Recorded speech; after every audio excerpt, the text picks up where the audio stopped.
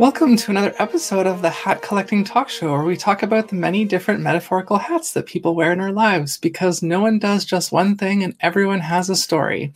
And on the show, we like to share those stories. I am your host, Lacey Artemis, a creative Jill of all trades, and I am joined today by Laura D., who is an HR professional, a comedian, and a bright gothy queer, among other things. She keeps things in order during the day and delivers pretty consistent zingers on social media, if I do say so. And you can typically find her at queer dance parties living her best life. For the listeners, Laura's pronouns are she and her. Thank you for being on the show, Laura. Thank you so much for having me. So the first question that I start out with on the show these days is, where did you grow up? I grew up in Brockville, Ontario, the city of the Thousand Islands. It is sort of between Kingston and Ottawa, so those were the cities that we would go to if we needed to go shopping at a good mall. It's about 21,000 people. For its size, it's like quite artsy, quite queer friendly, but the other day I told someone, I had to learn a lot when I left there because the city I grew up in was 90% white. I looked it up the other day, and based on their last sentences, I was wrong. It's 95% white. So a lot of great experiences growing up, but I'm very happy to have gotten out of there and broadened my perspectives, because just the amount of life experiences and perspectives that I just had no idea of living there is vast. And I'm, always still learning. But very cute town, very nice to drive through. Do recommend a lot of cute waterfront stuff. Yeah. I'm going to take a stab at this one, although it might be a bit tricky to answer. I usually ask about sort of like true and false stereotypes or misconceptions about kind of where people are from. I don't know if you have any thoughts about that in regards to Brockville. I mean, it's funny because I talk about it like it's kind of a hick town, but it's not really ish. Like, there are surrounding villages for whom Brockville is the city. Like, it's downtown, which is really 4 blocks of stores and a pizza that's going downtown. I don't think it would be a stereotype, because who would think to stereotype it like this? But can I tell you about the city's attempt at a claim to fame that they had a few years ago? Sure. So they decided that they were going to get in the Guinness Book of World Records for creating the world's largest omelet. Now, the Guinness Book definition of omelet is like very specific. It needs to be cooked. It needs to be edible. It needs to contain not just egg, but vegetables. So they took the local arena, built a reflector oven. There's an egg farm locally. It's actually in Lynn, Ontario. They got all these eggs from, and it was supposed to be this whole thing. Everybody come out, watch the omelet get cooked. Around noontime, it's going to be ready. We're going to set the record. Everyone can have some omelet. Great time. Well, it was not ready around noon. The oven was a bit more challenging than they thought. So by the time they actually got it cooked, almost nobody was there. So then they're frantically trying to see, like, are there soup kitchens that want omelet? Can we, is there a farm that would feed this to their pigs or something? And no. So when I just picture the logistics of trash bags full of just omelet, not the best claim to fame, but that's now the first thing I think of when I think of my hometown. Actually, Brockville has Canada's oldest railway tunnel, which they've recently refurbished, and it's beautiful. They put trippy lights in it. It's a very nice little walk. But I just think about the omelet. They did have the record, but have since lost it. So it's not on the sign now entering Brockville, city of the world's largest omelets. No, they're hyping the railway tunnel again now. Well, they've got to have something, right? Yeah, I didn't see it firsthand, and I kick myself for not going home that weekend. I could have been part of history. Yeah, wow. So I'm going to take this moment to do our land acknowledgement. We are both in Toronto. Toronto, or Takaronto, is located on the traditional unceded territory of the Mississaugas of the New Credit First Nations, the Huron-Wendat, Haudenosaunee Confederacy, and the Anishinaabe. This is a dish with one spoon treaty territory, and we are uninvited visitors on this land.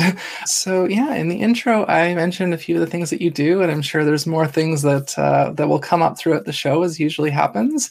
Can you tell us a little bit more about the things you do and how you got into them? Sure.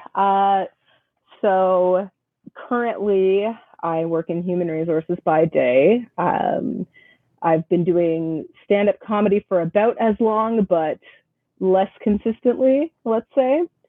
Before all of that, I got a music degree. So when I first left home and went to university, I went to Western and got a music degree, kind of coming out of a big fish, small pond situation, and then getting to university and realizing like, oh, like I'm okay at singing, but I'm not that great. This was not, I can't make a living doing this. But I did enjoy studying pop history, writing opinionated essays about music. That was all up my alley, and I still use those skills to some extent. So after working at a pretty terrible call center for a couple of years, I realized I better go back to school. So I moved to Toronto in, what year was it?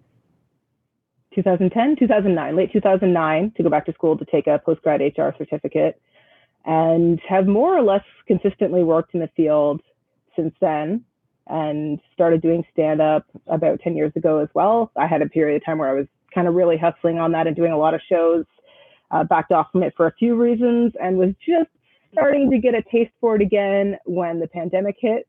So that's been much harder on, a lot of my comedy peers who were continuing to do it a lot for me. It's just, delayed my comeback. I do the odd Zoom show and things like that, but those are sort of my big two things. And then in my other own time, I like all the big, weird, queer, gothy, sparkly parties and those sorts of activities. So yeah, the sort of follow-up question to that question, I guess we can focus on the HR and the comedy. What would you say are the biggest misconceptions of each of those? Let's see. For HR, there's very much a conception of they're not on your side at all. And I get that. I get why people feel that way. I've been on that side of the table myself. One of the reasons I got into it was because I wanted to do better. And I mean, yeah, at the end of the day, I have to also take directives from the company I'm working for, but I really do try to push for, the employee side, giving them more than the minimum, taking individual circumstances into consideration rather than, just writing really strict policies with no flexibility to them. I really like to operate in a good faith environment, which is sort of like, we're giving you the resources you need, this, some basic structures and mutual expectations for how work's going to be done. But I don't like an environment where everything is super, super policy driven and you must do this. And if you deviate, then there's consequences. That's a very old school way of thinking. And then for comedy, misconceptions that I've encountered are probably one that you make it all up every time, which that's improv, which is a different thing from stand-up.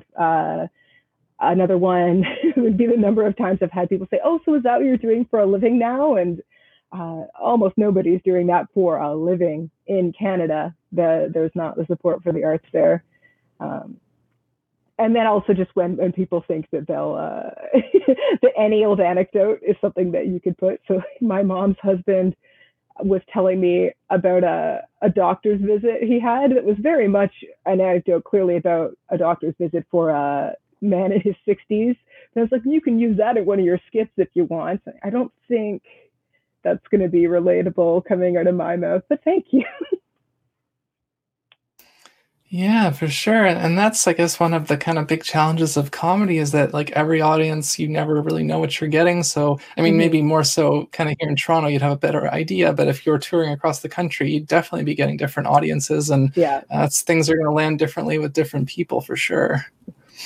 Yeah. And I have only minimally performed outside of Toronto and honestly have preferred mostly queer rooms, sex positive rooms, those sorts of shows. And I guess that's one more kind of misconception even from within the community, is that if you're doing shows like that, it's because you as a performer need a safe space. And yeah, to an extent, it's nice to know, okay, if I do the show, there's not going to be some homophobe in the crowd or something, but it's also so rewarding to be able to tell very niche jokes to a crowd and get them and have them get them and have them feel seen and appreciate it. So it's not even about a safe space at that point. It's about an underserved market and giving them the content they want. And it's really exciting to be a part of that. there's been some great queer comedy in Toronto explode over the last few years. Yeah, I was just going to say, I remember certainly up until the pandemic, there was, I forget the name of the venue, but it's sort of downtown West End kind of. And they had a weekly like open mic thing where you like anyone could come and you could sign up and just go up and try stand-up comedy. And I went to a show once and I kind of liked it. I was like, I've done improv. I like improv. I actually do want to try stand-up comedy at least once. So if I can find something like that again after the pandemic, I'd love to give it a shot. Yeah, and I used to host a show at the Steady, R.I.P. the Steady, which was great. And it wasn't, sort of officially, I only booked women and or queer comics, but occasionally I would let like a cishet guy on if I knew him personally and knew that he understood the room it was. So I would have friends drop by and do sets, and they would do great because they understood the space. There's people that like to play that whole, well, how is it inclusive if I can't do your show thing? Like, well, because you're not going to do well in this room because you're not going to care about who the audience is. Yeah, for sure. And thank you for sharing those insights. So the next question on the list here, when you were a child, do you remember what you wanted to be or to do when you grew up? Oh, I think I just wanted attention. I wanted to be famous in some way. I don't really remember having particular jobs that I wanted. I mean, there's a baby book I have where I think when I was 3 or 4, I said I wanted to be a candy store keeper, which understandable, still big into candy, but I think that's actually something that led me to this not especially useful music degree, was that even by the end of high school, I still sort of didn't see where I was going and sort of like, well, I like music. I do a lot of singing stuff. I guess I'll go for music. And if I hadn't gone for music, I probably would have gone for English. But I knew I didn't want to teach. So like, I really did not have a clear path at that point at all. Yeah, there's, I mean, it's been a mix of answers on this question. Some people have known very clearly and other people have been like, and that's kind of like, that's the beauty of a lot of these questions. And I love that I'm asking them because, you know, the answers can vary and they can be similar and you just never quite know what you're going to get. Yeah. Like I remember the person who in grade 5, well, I'm going to be a marine biologist, and they grew up and they're a marine biologist, but it was never that clear for me.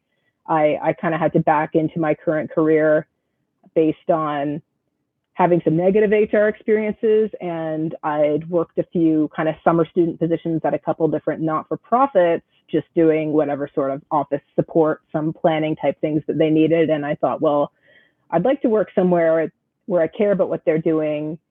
How can I weasel my way into those situations? I'm not great at sales. I can't come in as a fundraiser. So how can I make myself useful to any sort of company? So that's kind of what led me to HR as well, was just figuring out how to get my foot in the door at multiple types of organizations or different industries. Yeah, it's a bit of a similar thing. Like I also work in administration, and it was kind of a similar idea. It's like recession proof. Every company needs, accountants, bookkeepers.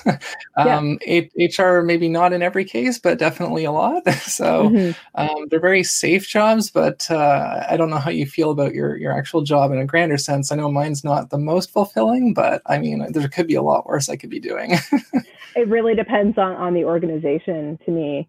So I've worked at my first real HR job was at a huge global company, which was great because I got all kinds of exposure. I was there for a few years. I got to try on different roles, really grew as a person, but I did not feel very personally connected to what they were doing. I've had contracts at a few other different types of places just to try it out. Realized I like to work somewhere that's a bit smaller. So where I am now, it's a growing company. So even just in the couple of years I've been there, there's been a lot of growth, but to still know who everybody is, have a direct hand in some changes and plans that are happening, and really feel connected to the work, and the work that they do is, actually really valuable work to people. So that's really motivating to me. But other places, it's absolutely just going in and staring at Excel for 8 hours and going home and not really feeling very, very, connected to it, not really feeling any intrinsic value. So I'm glad that I've been able to end up somewhere where the company itself motivates me, and not just the paycheck. But you got to do what you got to do. Yeah, absolutely. Yeah. So the next question here, I guess this one now, kind of hearing a bit more of your background. So I've been asking the guests, like, because there's this cultural narrative about kind of being by the age of 30, we're supposed to have our lives figured out, and obviously that's not the case for so many people.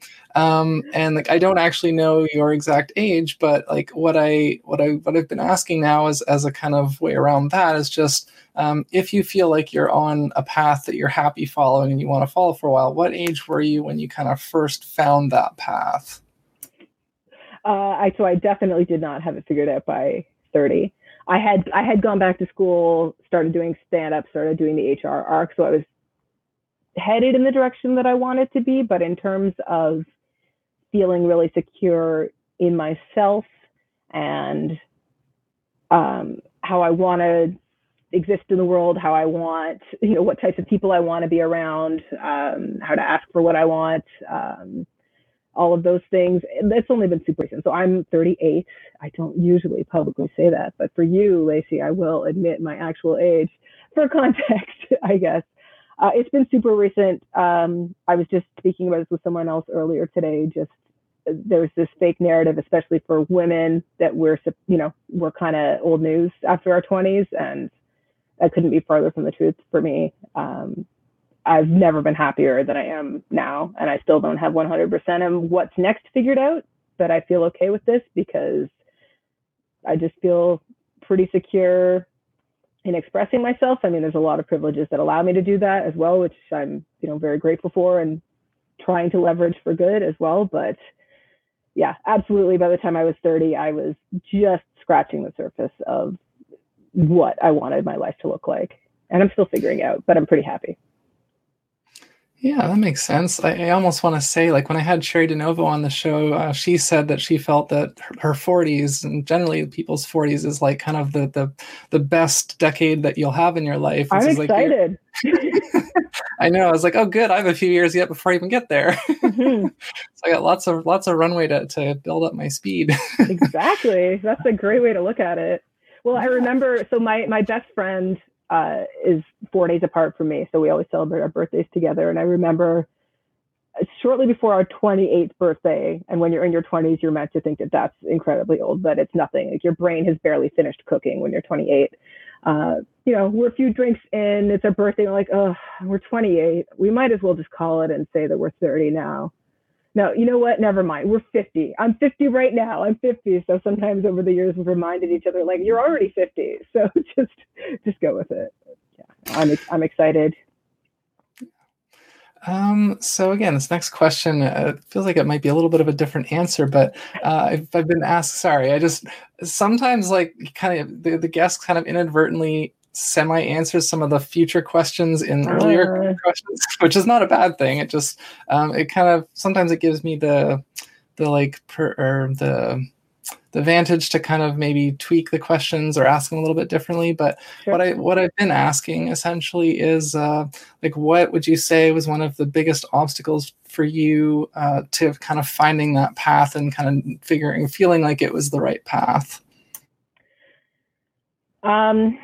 I think a big obstacle for me was just letting go of what I thought I was supposed to be doing at certain ages. So I was very much on a path that I thought I was supposed to be, living with somebody, trying to get nicer furniture, just kind of buckling down, dressing conservatively. There's a bunch of stuff that I hadn't ever done because I was too shy or scared to try it out, and just telling myself, well, it's too late for purple hair, even stuff like that. Just there was a trajectory that I thought I was supposed to be on as a young professional. And in a lot of ways, I have, according to societal expectations, regressed, but it's given me the space to be a much happier person. So another cultural narrative that I've been pushing back against on this show is this idea that once we like grow up and we're adults, we're not supposed to goof around, be silly and play unless it's with children. And I know that's nonsense. So I wanted to ask you, what is one of the last silly or playful things you did on purpose that didn't have anything to do with kids? Oh my gosh. And when you sent me this question and I read it and I thought of something and now it's flown out of my head. It's probably just things like still playing with ridiculous outfits. I, you know, make up songs about things. I'll go for the, most obvious bathroom humor on something from time to time. That would never be, an on-stage joke, but, at home, sing to the cat, make up fake stories about it, just try to do a little of that stuff every day, keep it light. I spent in the early days of the pandemic when it really wasn't clear what was not safe to be doing, and we weren't sure if we could go to parks, just hanging out on my tiny front yard, which is not something that adults usually do, like sit on their front lawn. But I decided to reclaim that. I mean, to have access to that front yard at all, I was very fortunate to have. And so then to not hang out and listen to music on your front yard, I think is a bourgeois convention. So I decided to play in my front yard like a kid in the early days of the pandemic when we still thought that you would die if you went to the park. So that made my days much better during that time. I mean, it makes sense. Certainly, if I had a front yard, I certainly would have frolicked in it. It's like a postage stamp, but I still hung out there. It was great. Very cool. And sort of a bit on the flip side of that idea, I like to talk about self-care because this is another idea. Like, I think when people think of self-care, a lot of people think of stuff like, going to the spa and getting completely pampered. But self-care can be very, very small acts, very simple things. And so I'd like to ask, what was the last act of self-care that you did for yourself, no matter how small it was? I finally purchased some skincare the other day. I realized that maybe just letting shower water hit my face is not sufficient. So I got some serums and stuff. They feel pretty nice. One of the things, since I've been working from home pretty consistently since mid-March, is that I realized I needed to kind of have a line of demarcation between end of work day and start of my time. So I wouldn't say that I've actually learned any amount of language that I could use to have real conversations with, but I try to do Duolingo at the end of my workday to kind of transition my brain from staring at computer for work reasons to staring at computer for fun reasons. And that has kind of helped shift the workday for me so that I'm not continuing to check emails and stuff all night. What else? Oh, and I started getting a produce box delivery. So, I know what's coming. I plan my meals. I know I'm going to have vegetables in the house. Those are all things that I found have kept me feeling a little bit healthier than when I wasn't doing them. Very cool. Yeah, I like those answers. I hadn't thought of that actually. Like when you said sort of transitioning your brain from like staring at a screen for work to staring at a screen for fun. Because I'm working from home too. I have been since March, and like virtually all of my hobbies are computer based. So I also tend to be staring at screens for most of the day, and I know that it's not good for me, and that it gives me like headaches and stuff, and I haven't found a way to like have a healthy balance quite yet, but I'm getting a little bit better. So the next question here, this might be a fun one to kind of play with. I'd like to ask the guests, what was the last new thing that you learned, whether it was a skill or like a piece of information, and what is something that you would still like to learn, whether it's a skill or information? The last new thing I learned that springs to mind is just a factoid that I haven't chased down on Wikipedia yet. Have you seen this kind of Tumblr-y meme going around that talks about Uncanny Valley, and then it goes on to explain like the 9 types of hominids that Homo sapiens somehow emerged triumphant from? I know about the Uncanny Valley thing, and I have heard about the like different types of hominids, but I'm not sure if I'm thinking of the same thing. Yeah, so I have not done the research, but I've seen this come up in various feeds a couple times, so I need to remember to look it up. So the initial part is just joking around, like there's a reason they make cartoons look weird, because if they look too close to humans but not quite, that makes us feel uncomfortable. And then saying, like, why would we have that in us biologically to mistrust something that looks like me but not quite? And then goes on to when we started to be bipedal, that there was actually 9 types of human type creatures at the time, but Homo sapiens won. And so I want to read up on this more because I don't actually know what happened at that point in human evolution, but I would like to. So I'm going to do some reading on that. I can update you. What would I like to learn other than more about the caveman wars? Like I said, I've been doing Duolingo in Spanish. It would be cool if I actually got functional in it, but it's been fun regardless. What else do I want to learn? I would probably like to get better at sewing because I keep wrecking my clothes, and fixing them myself would be a really good skill. Plus, altering things to fit me would be a really useful skill as well, rather than just having a closet half full of stuff that isn't quite right. I actually would also like to learn how to like sew and mend clothing.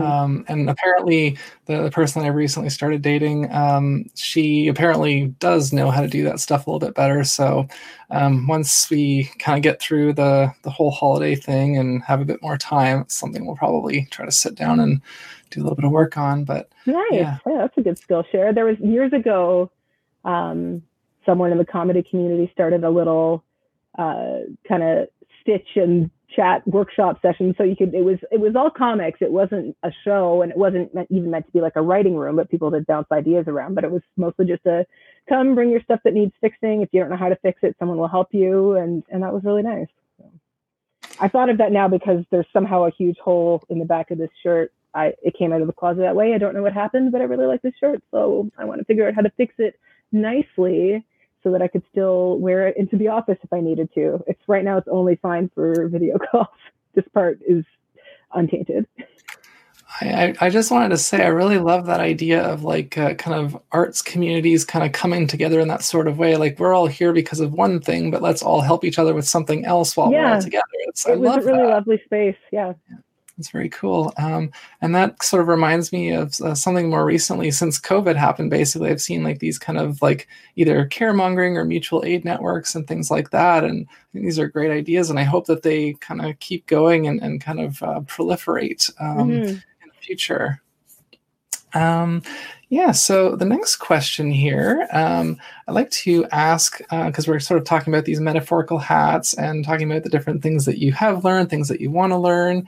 And I'd like to ask, kind of in your best estimation, whatever kind of comes to mind first, what would you say are your two most dissimilar hats, and hats being either skills or interests?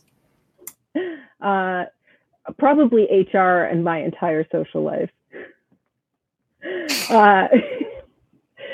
Some of the queer parties get pretty sexy, get pretty weird. I personally think that being a person who has actually experienced some of the extreme aspects of life only can make me a more compassionate person and more approachable. Like if somebody's coming to me, because sometimes people come to me at work with like some pretty unusual situations, and I'm pretty unflappable at this point. I think if I was super conservative in my personal life, then I would like have my own personal struggles if somebody came to me with something weird or extreme at work. But I've been through a lot on my own, and so I'm very non-judgmental, and I try to create a space where I'm able to support people and accommodate people, and not get caught up in the like, I can't believe that this is happening to them, rather than just the, okay, well then how can I help you? I'm kind of curious. I'm just going to ask, have you ever had any of your like the kind of, I don't know if oversee is the right word, but the people that you kind of help through your job at like your actual workplace, have any of them ever come to you and be like, Laura, you're the coolest HR person I've ever had, or something like that? I mean, since you've asked me, yes, that has happened. Very rarely, but I mean, I keep pretty quiet at work about my personal life, because for me in my own role, I think it's important to have that separation. But as people get to know me, they'll find out more and more. And even just like how I look when I started my career, I mentioned like I dressed very conservatively. But over time, I decided I'm not really interested in working somewhere that would only have me, wearing brown suits with my hair tied back. So if a place doesn't want me to work there with purple hair, I don't really want to work there. And again, I've managed to work my way up to a position where I can make that choice, and that's a huge deal. I've worked places where I had to hide it for sure. Um, so the biggest collision of my work and personal life definitely had to be the time that I was at Hamlin's, completely undressed, walking into the water, and I hear behind me someone yell, "Hey, HR!" And so when I recovered from my heart attack, I turned around, and it was like the one cool LGBTQ person from my office, like one of the few people I've actually made a continued friendship with from a previous job. But yeah, that was a terrifying moment for me. But that person thinks I'm cool HR. Actually, they just call me queer HR all the time. QHR for short.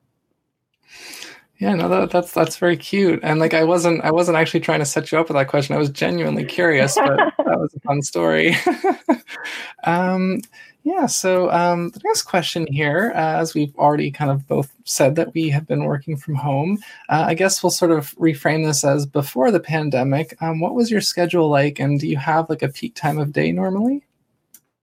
A peak time of day for like my productivity, or Kind of like that, and also just like when you feel the most like the most like your best self, I guess.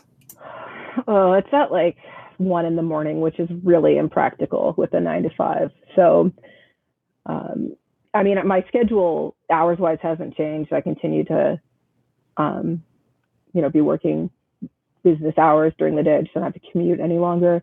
A few years ago, I made the shift to starting to go into the office earlier, even though I'm not a morning person, just because I realized I'm not going to be that much happier if I wake up at 9 versus waking up at 7.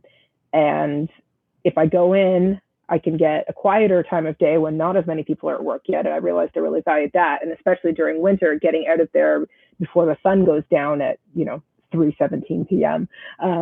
That was valuable. So I started to work, kind of 8 to 5. But there are days when I hit my stride during that time period, but it still happens routinely. I've been like this since I was a student. Sometimes I have to wait it out. If there's a particular type of project or writing I have to do, I just don't hit my stride until late in the evening. So I've accepted that. And from time to time, if there's a project that I've just been dragging on, not being able to get my head in it during normal work hours, I just pick a night and I stay up and I'm able to get it done. Yeah, see, I think it's good for us to kind of know that sort of thing about ourselves, and that's part of why I ask it. Because like I mean, this is another kind of cultural narrative that I've heard that I don't agree with, that night owls are supposedly naturally more creative, and I'm like, that's nonsense. And so I'm just asking a bunch of different people, and like it seems like the majority of people I talk to, and this is true of kind of my friends as well, most of them seem to be more nighttime oriented, but I've had a few other morning people on the show. And so it's interesting to kind of hear, because like I know what my experience as a morning person is like, but it's interesting to hear other morning people, because I'm so used to hearing from all the night owls being like, curse you 9 to 5ers. No, I've figured out how to make mornings work for me more effectively, which was, as it turned out, just lean into it. Like get up earlier and do the thing, because you'll be tired regardless, but you'll get a better piece of the day to work with. But yeah, for certain types of work, I haven't found anything better than that sweet 11 p.m. to 2 a.m. window to really work through some of that stuff. So I'm kind of curious, if you were like completely like freelance and you could completely choose your own hours, like what time would you sleep from, like 1 to 9 or something like that? Or what do you think? Probably that's about ideal for me. So I have to push it a bit earlier than that. I think if I was really able to set my own hours, they wouldn't be consistent. I think I could have a consistent schedule kind of week to week, but not necessarily day to day. I'd love to be able to set out, okay, these are the days that I'm working on my projects, and these are the hours I'm going to be working on them. These are the days that I meet with people, so I'll be available more during commonly available hours. I think that's how I would structure it if I was given that amount of freedom. Where I work, there is flexibility with hours. Like we have people start anywhere from 8 a.m. to 10 a.m. generally. We kind of just have core hours. But if I could be even more flexible and have my one day a week that says, okay, well, on Thursdays, I'm not starting till 1 p.m., but I'm going to be working until well into the evening, that would probably be a day when a lot of my project stuff got done, for example. Yeah, that makes sense. So the next question here, I've been asking, because obviously the pandemic has disrupted everyone's lives to some degree, and I've been focusing on kind of the more positive side. Not everyone's had as much of that, but I've been asking my guests, what is a positive or a silver lining that came in or resulted in your life specifically from the disruption of the pandemic? You mentioned earlier sort of the mutual aid, caremongering things. It's been really lovely to see that spring up on a larger scale. I've considered myself really fortunate to kind of be in a community of friends that operate in that spirit often. So, what I mean by that is that if someone speaks up in these groups and they need help with something, there's always somebody who steps up to help them. And it's not necessarily someone super close, So I've received help from somebody I didn't know that well, but just because of, the in-between people or their desire to help, since we had the connection happened to be this group of friends, they stepped up to help me. I've helped other people. I think sometimes mutual aid is misconstrued to mean reciprocal, like directly reciprocal, and that's not what I think it should be. I think it should be putting it out there when you have it to give and knowing that it will come back to you from somewhere when you need it. So seeing that on such a large scale has been really nice, definitely. And then I guess on a more personal level, one of my relationships is one where, we always liked having a lazy day, but we used to go out a lot and do a lot of big fancy things, big outfits, wild nights, and having that completely removed, but still really enjoying each other's company has been a nice thing to discover as well. Very nice. Yeah. I think I've mentioned this on a past episode, but I definitely didn't expect to meet somebody during the pandemic, and just it happened very unexpectedly, and it's been really lovely. And we've been having to be careful about how we spend time together, but it's still been very nice, and kind of just one of several nice things that's happened for me this year that I'm thankful for. So the next question here, and I sort of preface this with saying you can say as much or as little as you want with this one, because it can be a little bit more personal, so whatever you're comfortable with sharing. But I'd like to ask the guests if they have dealt with any mental health issues or disabilities or just even chronic health issues in general, and if so, how have they worked through them? So I'm always the first person to be like, oh yeah, go talk to somebody, go get help, go talk to your doctor, see what's up.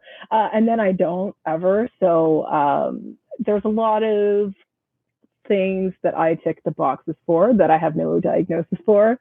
And I think I've been someone dealing with depression since I was a teenager. That's something that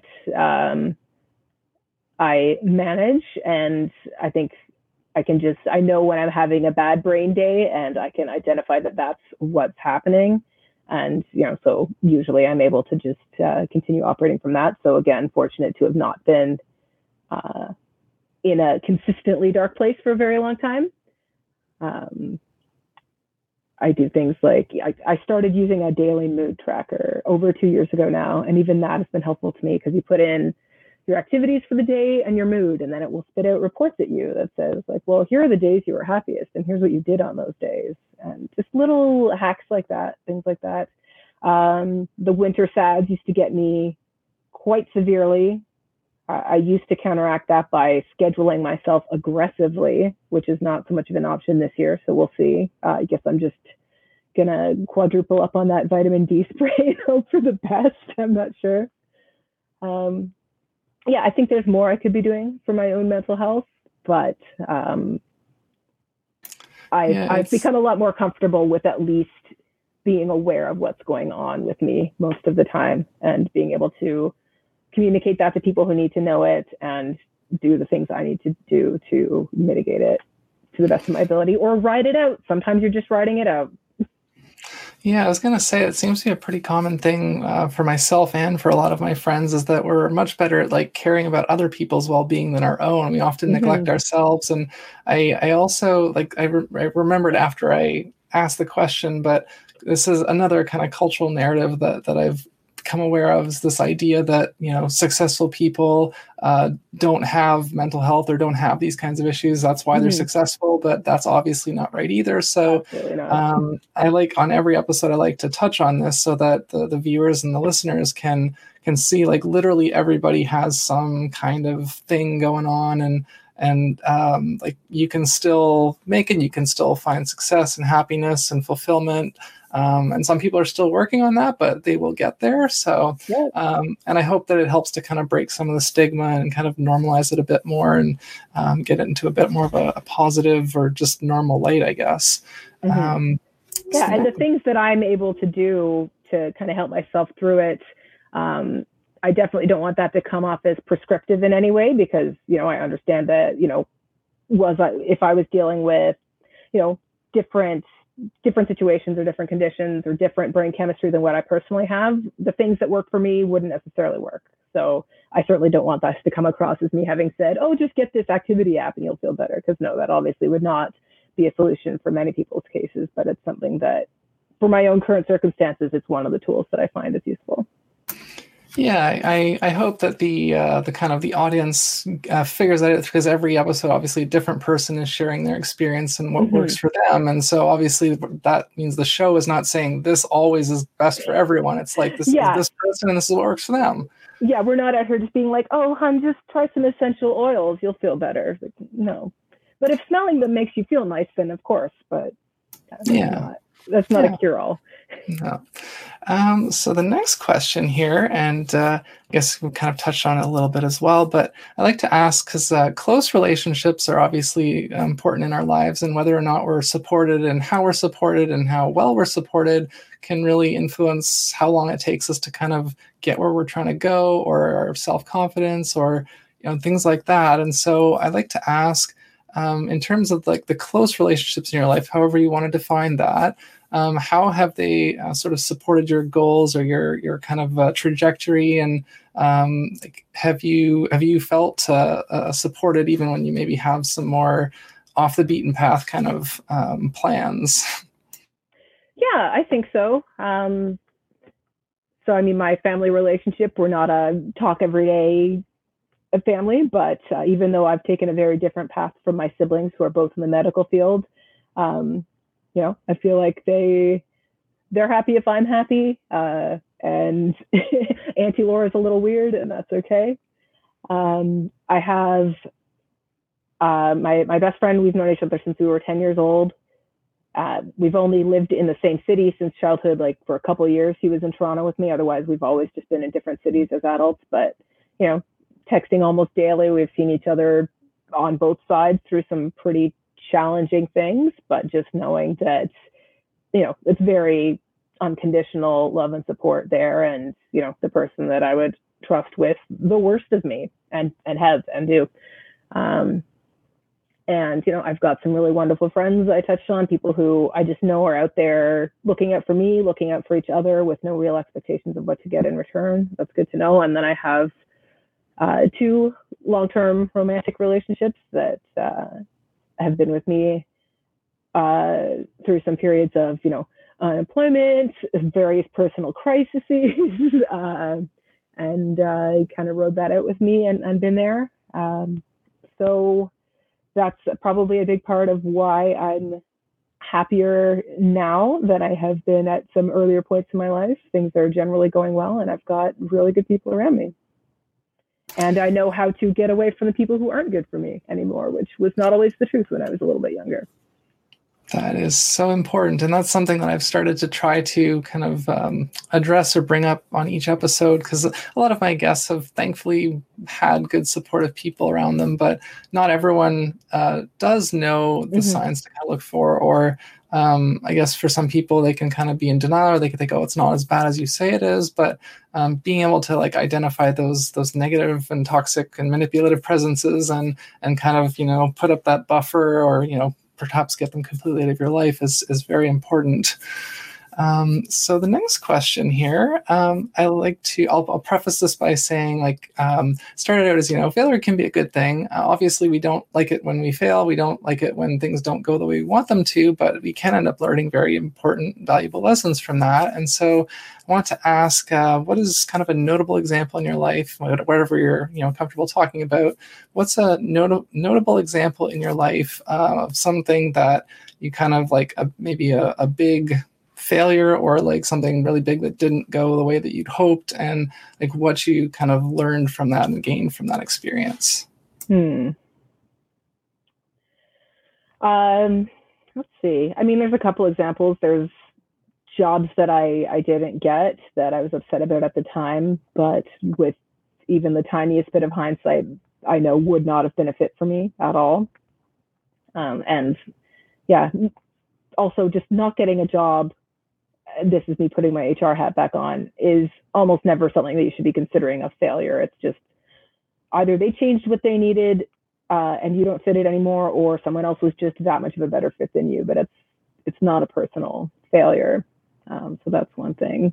There was, when I was talking about, previously thinking I had to be on a particular trajectory as a young adult, a relationship that I tried very hard to make work, and, ultimately had to leave, which was a really difficult decision to make. And I felt very badly about it for a long time. There's this poem by Jack Gilbert called Failing and Flying, and it's about a relationship ending, but it starts, everybody forgets that Icarus also flew. And I really like that. It's a good piece to look at. So just because something ends doesn't mean it wasn't worth it. And yeah, things change. You have to move on. Yeah, I really like that. That's a very, those are the sorts of like special quotes that come up on the show that I love to make like a little quote graphic about and put up on social media. Just these little insights that the guests bring of things that I hadn't heard before. And so thank you for that. Yeah, it's a really lovely poem. And it's at that point in my life where I was like, how can I leave this person? How can I throw this away? I had to leave because I wasn't the same person anymore. And actually that person is someone I count as a good friend now. It took a while, but there was that mutual understanding of weren't on the same path anymore. I went to their wedding. So there you go. But that doesn't mean that, that the good didn't count for anything or that it wasn't worth doing just because it wasn't forever. Almost nothing's forever. Yeah, absolutely.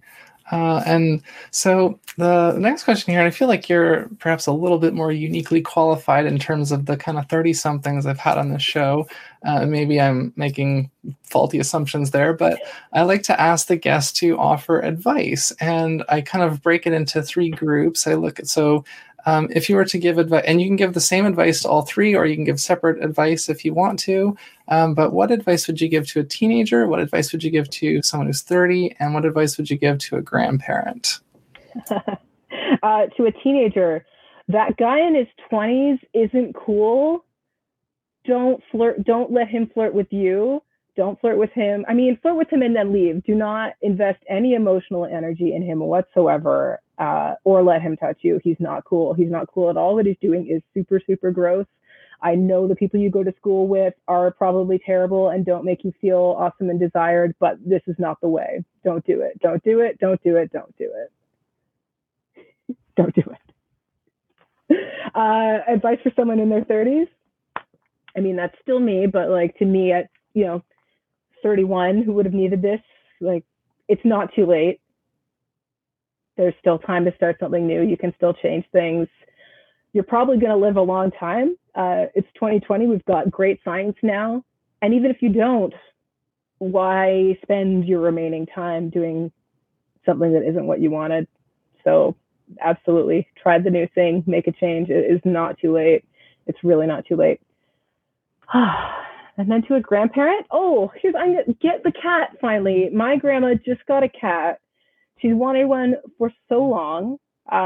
She's 89. She just turned 89, and she's been living alone for 20 years. My grandfather died 20 years ago, She used to travel a lot, and I mean, had been really right up till COVID. She loved to travel, so that was kind of one of her reasons for not getting one. But a few months into the pandemic, she finally thought enough was enough. So my mom was visiting her, and they went and got a cat, and she's so happy with her new little friend at home. So it's not too late for you either, I guess, would be my advice to grandparents as well.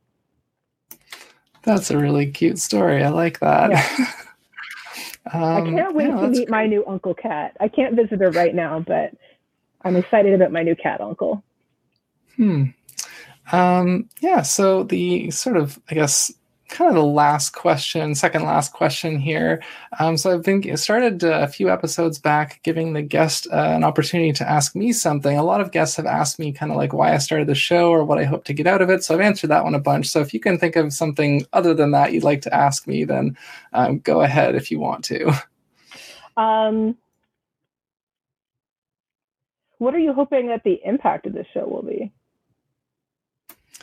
Yeah, so that one, thankfully, I've had a bit of practice on answering. Essentially, like, because I basically started this as like a frustrated, kind of mid-30s person with all these different interests, and I was never able to find a job that scratched more than like one or two itches, and so I always came out of work feeling like, just unfulfilled and like I need to do more, I need to do this and this and this, and like these cultural narratives of like, oh, it's too late for me because I'm past 30 and I haven't figured it out. And that like, I just couldn't find a job that I felt like was right for me. And I, not for any fault of my own, not because I'm not qualified or anything. And just like a lot of, and the fact that I love learning, and I've done a couple of projects in the past where I've interviewed people and kind of like, I sort of, after kind of leaving them behind in both cases, I was like, I really miss doing that. And so getting to interview people and kind of curate this insight and these perspectives and put it in a form that is accessible, that hopefully other people like me or even younger people or anyone really, I hope that anyone can get something from this show. And even if there's one little tidbit per episode that each person can take away and feel maybe they get the perspective that they were missing to kind of know what they want to do, like, oh, that's what I'm going to do next. I think that's kind of, I hope that everyone can get something out of this show. And, my kind of frustration in my situation, and it's been echoed by a lot of the guests. And so I know there's a lot of other people out there like me and like us. And so I'm just, I'm trying to, it's, I guess, a little bit of a, not a mutual aid thing, but it's like trying to pool the community's experience and insight and try to help out other people. That's great. So on that note, are there any specific causes or charities that you would like to promote or raise awareness of? I'm sorry. I had a list for this one and I totally spaced on it. I might have to come back to you on that because there are ones that I like a lot and I don't have the names in front of me. I apologize. That's fine.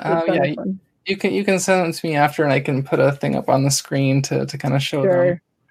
I guess in lieu of that, like obviously we support Indigenous rights and Black Lives Matter and there's a whole bunch of like kind of regular stuff that the show stands behind and supports. So in lieu of any specific individual, like I try to give each episode a chance to highlight something new, but in lieu of that, we'll just say, again, Indigenous rights, LGBTQ rights, Black Lives Matter, all that stuff. The most recent place that I've donated to, there's a few I try to cycle through on every non-rent payday, was Ruby's Place, which is housing for LGBTQ youth. So that's what they do. But there are some others that I would love to drop as well, but I'll pass them to you after. Yeah, definitely. And I have a section on the website, the kind of very bottom, that lists the main ones that I promote on the show, and then all the ones that the guests have suggested. And, over time, that list is going to grow, and that's great. Yeah. So with that said, now is the plug section. So I don't know if you have any social media presence that you're comfortable sharing for people to kind of follow you or check you out.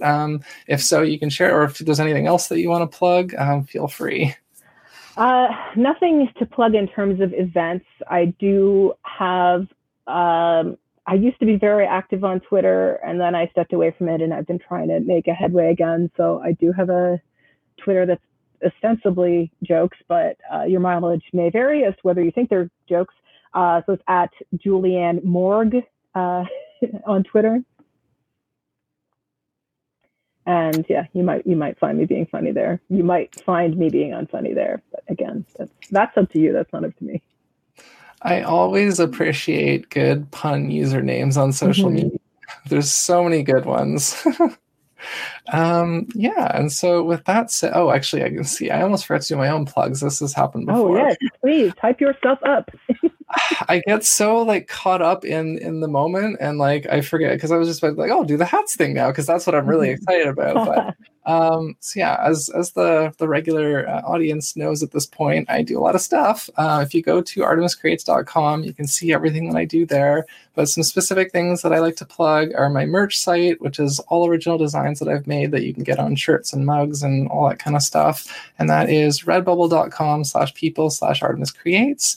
And then you can check out my series of educational ebooks that I have curated over the last 5 years. It's called the Curiosity Guides series. If you go to curiosityguidesplural.com, not plural in the thing, but Curiosity Guides plural. The word guides is plural.com. Yeah. It'll be on the screen and everything. And they're all for free. They're all PDFs, so you can go on any of them that interest you. You can download them, check them out, share them.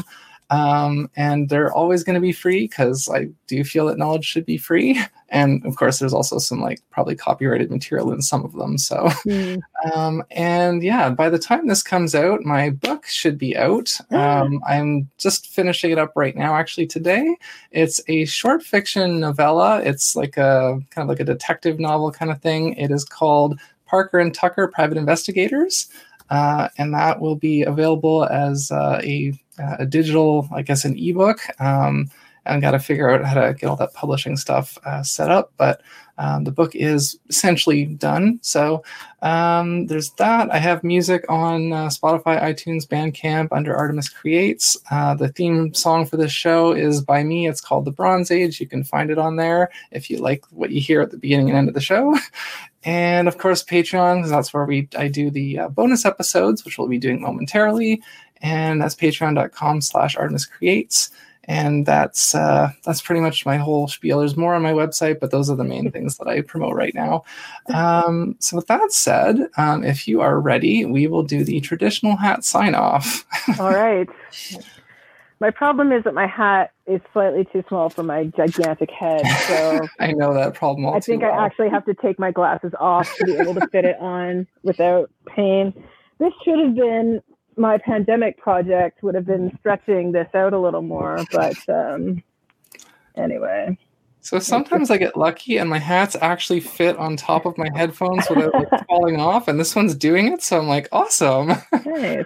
So for the people who are listening and not watching, I like to try to remember to describe what's going on. So Laura is wearing, I'm not sure what that style of hat is called. It's like, this is kind of just the standard goth basic floppy brim wool hat. Yeah. As I mentioned, slightly too small for my head, so I should just be wearing this around the house every day until I can stretch this part. But yeah, and I am wearing kind of like I guess like a feminine style fedora almost. It's got it's like a royal purple, like a really deep purple, and it's got the kind of the slightly longer bill, but it's curved up at the back, and there is a flower on it. Yeah, a femdora. Yes, I get it. A femdora. Oh, I like that. I've never heard that before. But this is one of the first hats I think I got when I was kind of going through the process of like replacing my whole wardrobe when I transitioned. So it kind of has even though I like more lighter purple colors, this has a special place in my heart. Oh, nice. So yeah, thank you for indulging me in that. I love this little tradition we've got and the different hats that we get to see. And with that said, thank you again for watching and listening to my viewers and my listeners. And until next week, that next episode with someone totally new and all new insights. And in the meantime, if you want to if you want to tune in for the bonus and hear Laura answer a few more fun questions, head over to patreon.com/ArtemisCreates. And yeah, thanks again for listening.